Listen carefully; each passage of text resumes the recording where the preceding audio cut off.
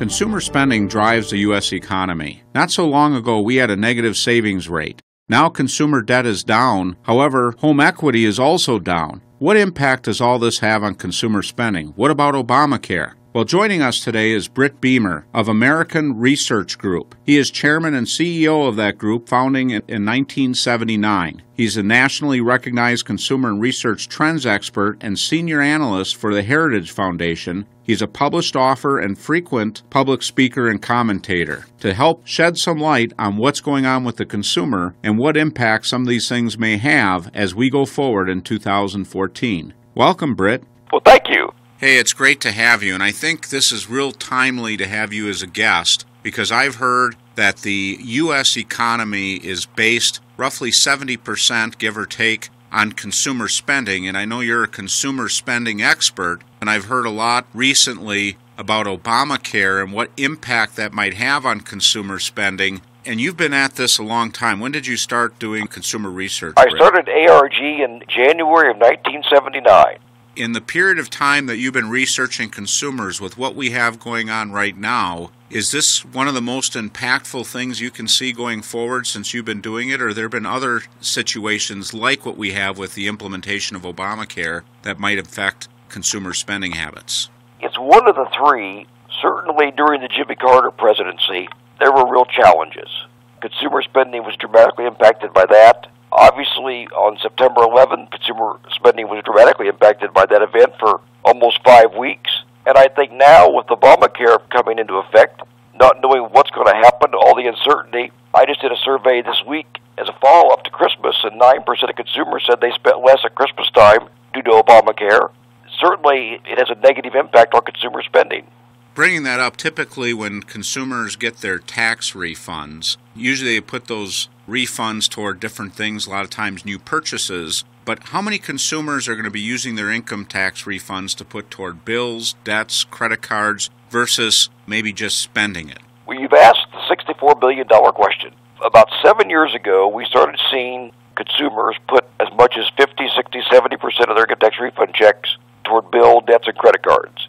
And this past year, even though the consumer now had gotten their finances much better from a situation of not being in a bad shape, they had some difficulties but not really a big problem, as they would describe it, we noticed that consumers were still putting money away into savings. And what's happened is, one of the little-known secrets about consumer habits has been, over the last 15 years, when parents would send their children to college and help pay for their college education, which was about 40% of parents, they would borrow money from their home equity loan. They would use that as the money to be able to help pay for their children's college fund. Well, as home equity values have collapsed, and there is very little equity in most people's homes today, you're now seeing over 40% of parents taking every dime they can save and putting all that money away in a savings account with their kids' college fund. So you'll probably see 1 out of every 3 consumers who get an income tax refund check this year not even spend 1 dime of it. It'll all go in a savings account. That's real interesting. We had a guest a while back, and they were talking about how parents were now contributing more to education, and they were saving more for education. And I never really thought about the fact that the old way of doing it is no longer available with the home values changing. It's really forced them to be maybe a little bit more responsible in preparing for that. No question, and here's the byproduct of that. At one time, when you think about big-ticket items of $500 or more, at one time, income tax refund checks in March, April, and May impacted over 50% of all those purchases of $500 or more. So when you wipe those out, I mean, you have dramatically impact on people like Home Depot and Lowe's, where probably 3/4 of all those improvement projects were over $500 and now are not happening at all. Now, earlier you had talked about consumers aren't putting as much toward debt. Now, does a lot of that have to do with the fact that now consumer debt has improved dramatically? After the last downturn, we've seen consumer debt drop, and I've heard numbers, I think, as much as 30%. Maybe you are better in tune with that. What have you seen with that, and is that having an impact on how they're spending now that they don't have the debt? But what's happened is you have 74% of consumers all the way through June of last year said that they were going to avoid credit cards like the plague. I noticed that when the Christmas season started, that number dropped to 65. So there's been a little bit of a shift downward to say, maybe I'll buy a few things, which they did. Because if you look at our data now, you go back and look at the Christmas season, there were a lot of consumers who shopped on Black Friday or Thursday night and use their credit card to get those early bird specials. And, of course, they pay for those bills as soon as they arrive because they do not want to ever get the situations like they were before where they had creditors call them every month or every week. We need the government to have the same attitude, don't you think? Well, I mean, it's just ridiculous. I think what's sad is that nobody wants to deal with the debt. I worked on Capitol Hill for 8 years, and my boss was on Appropriations Committee for 5 of those 8 years, and I'm just appalled by what we're doing or not doing because they could fix the debt problem, but nobody seems to want to face any challenges. And then when you've got different political philosophies like debt's no problem, I guess you could have that attitude until you start to drive the pickup truck over the edge of the cliff. Yeah. And the fall may be fun, but you're going to die when you crash. It seems like that's the one thing that both sides agree to is that we can keep spending more than we make. So they do have a consensus there. Yeah, I mean, I know it makes no sense to me. And then when somebody speaks up and says, well, that's not what our party stands for, then they almost get run out of the party for being bold enough to say we need to balance our budget on the government level just like we do on the household level. I've shared this with clients many times. I still have a lot of optimism, and I think our government is really a reflection of the people. And if we look back prior to the last downturn in the market in 2008, 2009, you had people with record amounts of consumer debt. They had a negative savings rate, and you saw the state governments were having all their problems, the municipal governments were having their problems. What we saw with that drop in the marketplace is we've seen a lot of states start fixing their balance sheets, local governments starting to work toward fixing their balance sheets, the home consumer fixing their balance sheets. It just seems like the message hasn't got to Washington yet. Right, and when you talk to legislators, they say one thing, but when they get to Washington, they do something else. It's just unbelievable. Yeah.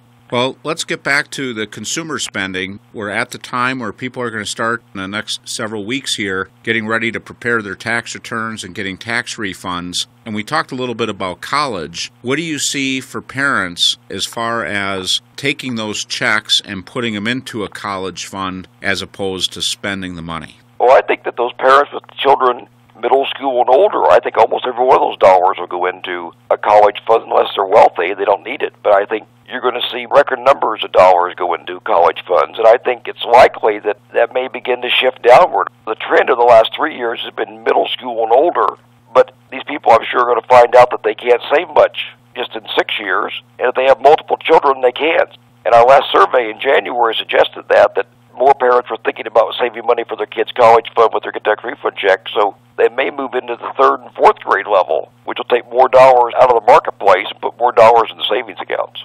All right, well, we're going to take a short break, and when we come back, let's talk a little bit about what you see coming this Christmas season and what impact it might have in 2014. So please stay tuned.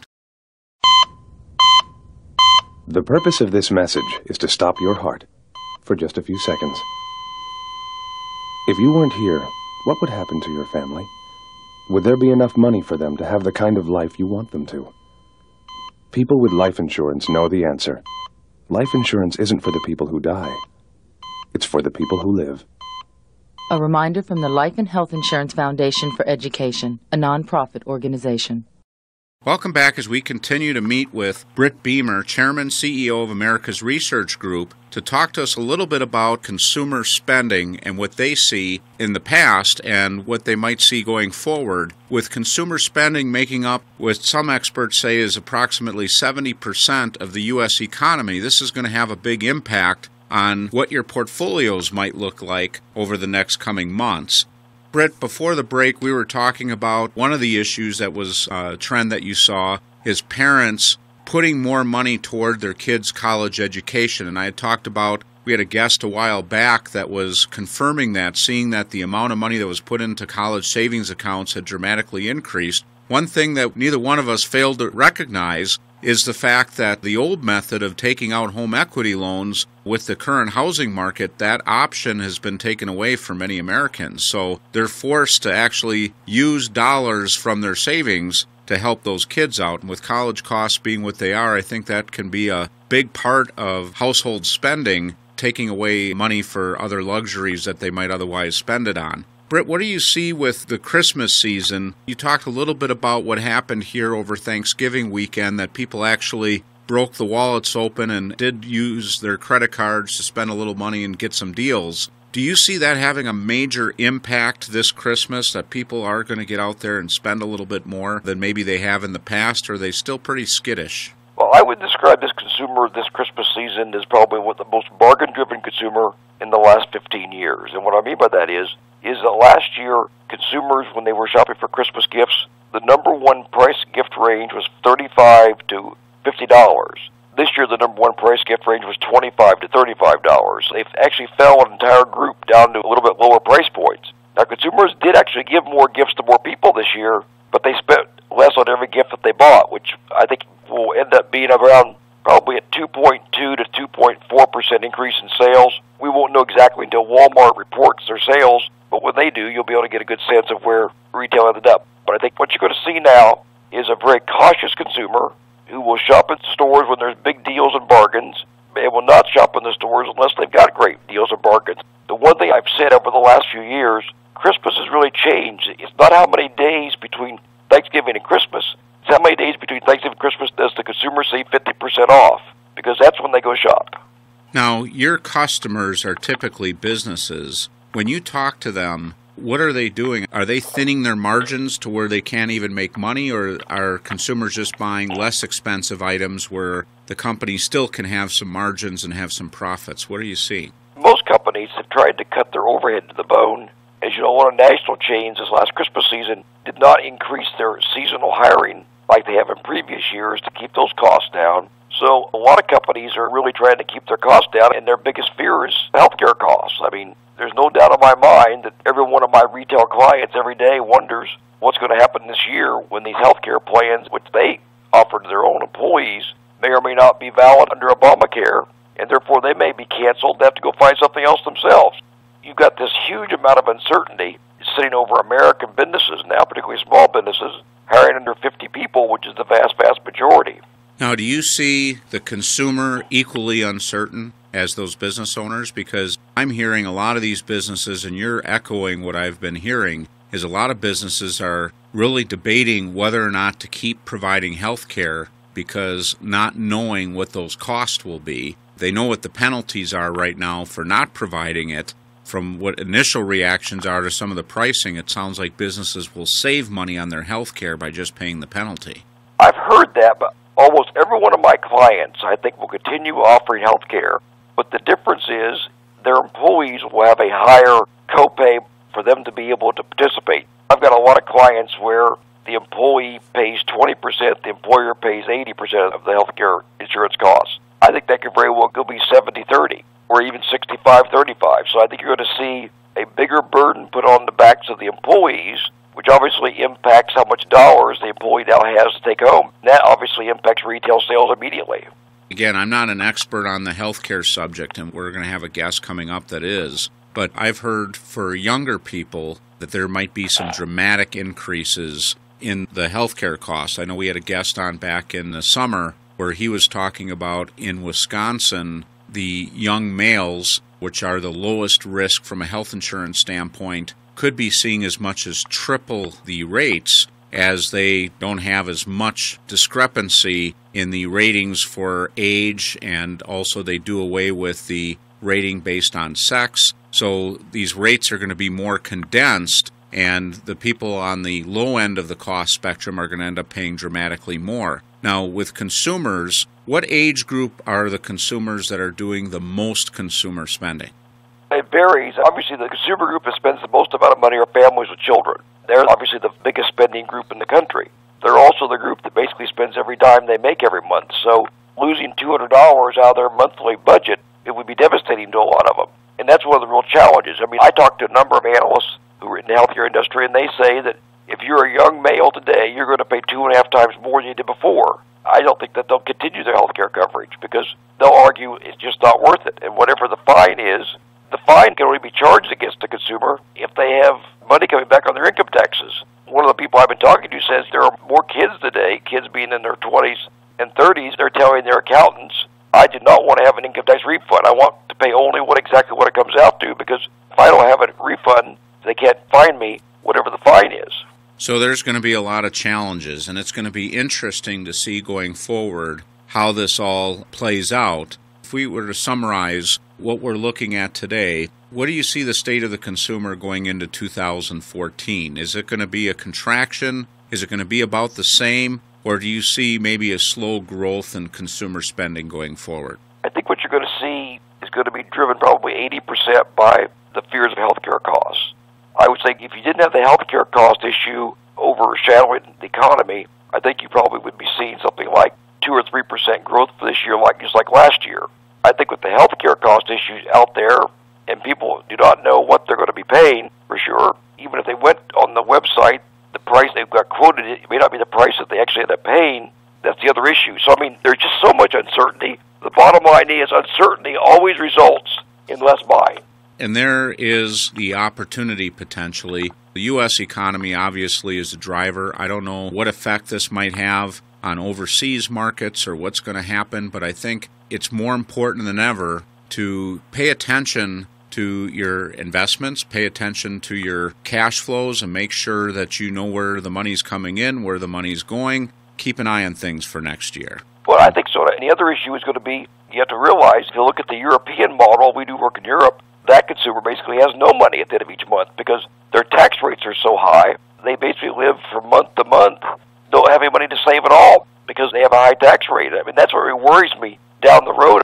I think we're looking at a potential of a 50% tax rate in America just to pay the debts off in a few years, and that would be devastating to future economies and future growth. Now, if people are interested in getting information from your firm, and I know you've been an author of a book, if people would like to get more information, where would they go for that?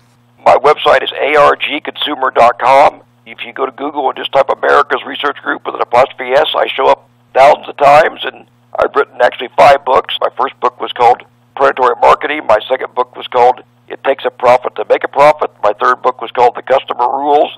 Actually, I've written 2 Christian books since then, already gone and already compromised. Well, I really appreciate you sharing, Britt. You have a wealth of knowledge, and this Obamacare thing that's happening, I know it's going to have a tremendous impact on our economy. They say healthcare is somewhere around 10% of the total U.S. economy, so as this whole thing transitions, it's going to have an impact. Now, whether or not that's negative or positive or maybe a little bit of both remains to be seen as they try to work out the kinks, but I look forward to maybe having you on again in the future as this thing plays out. Well, thank you so much. Have a great day. Thanks for joining us this week, and tune in again next week as we explore another phase of the real wealth process. And remember, if anything you heard in today's show you'd like to get more information about, contact your Real Wealth advisor. Also, if you feel that any of this information would be helpful to a friend or family member, just click the Forward to a Friend button.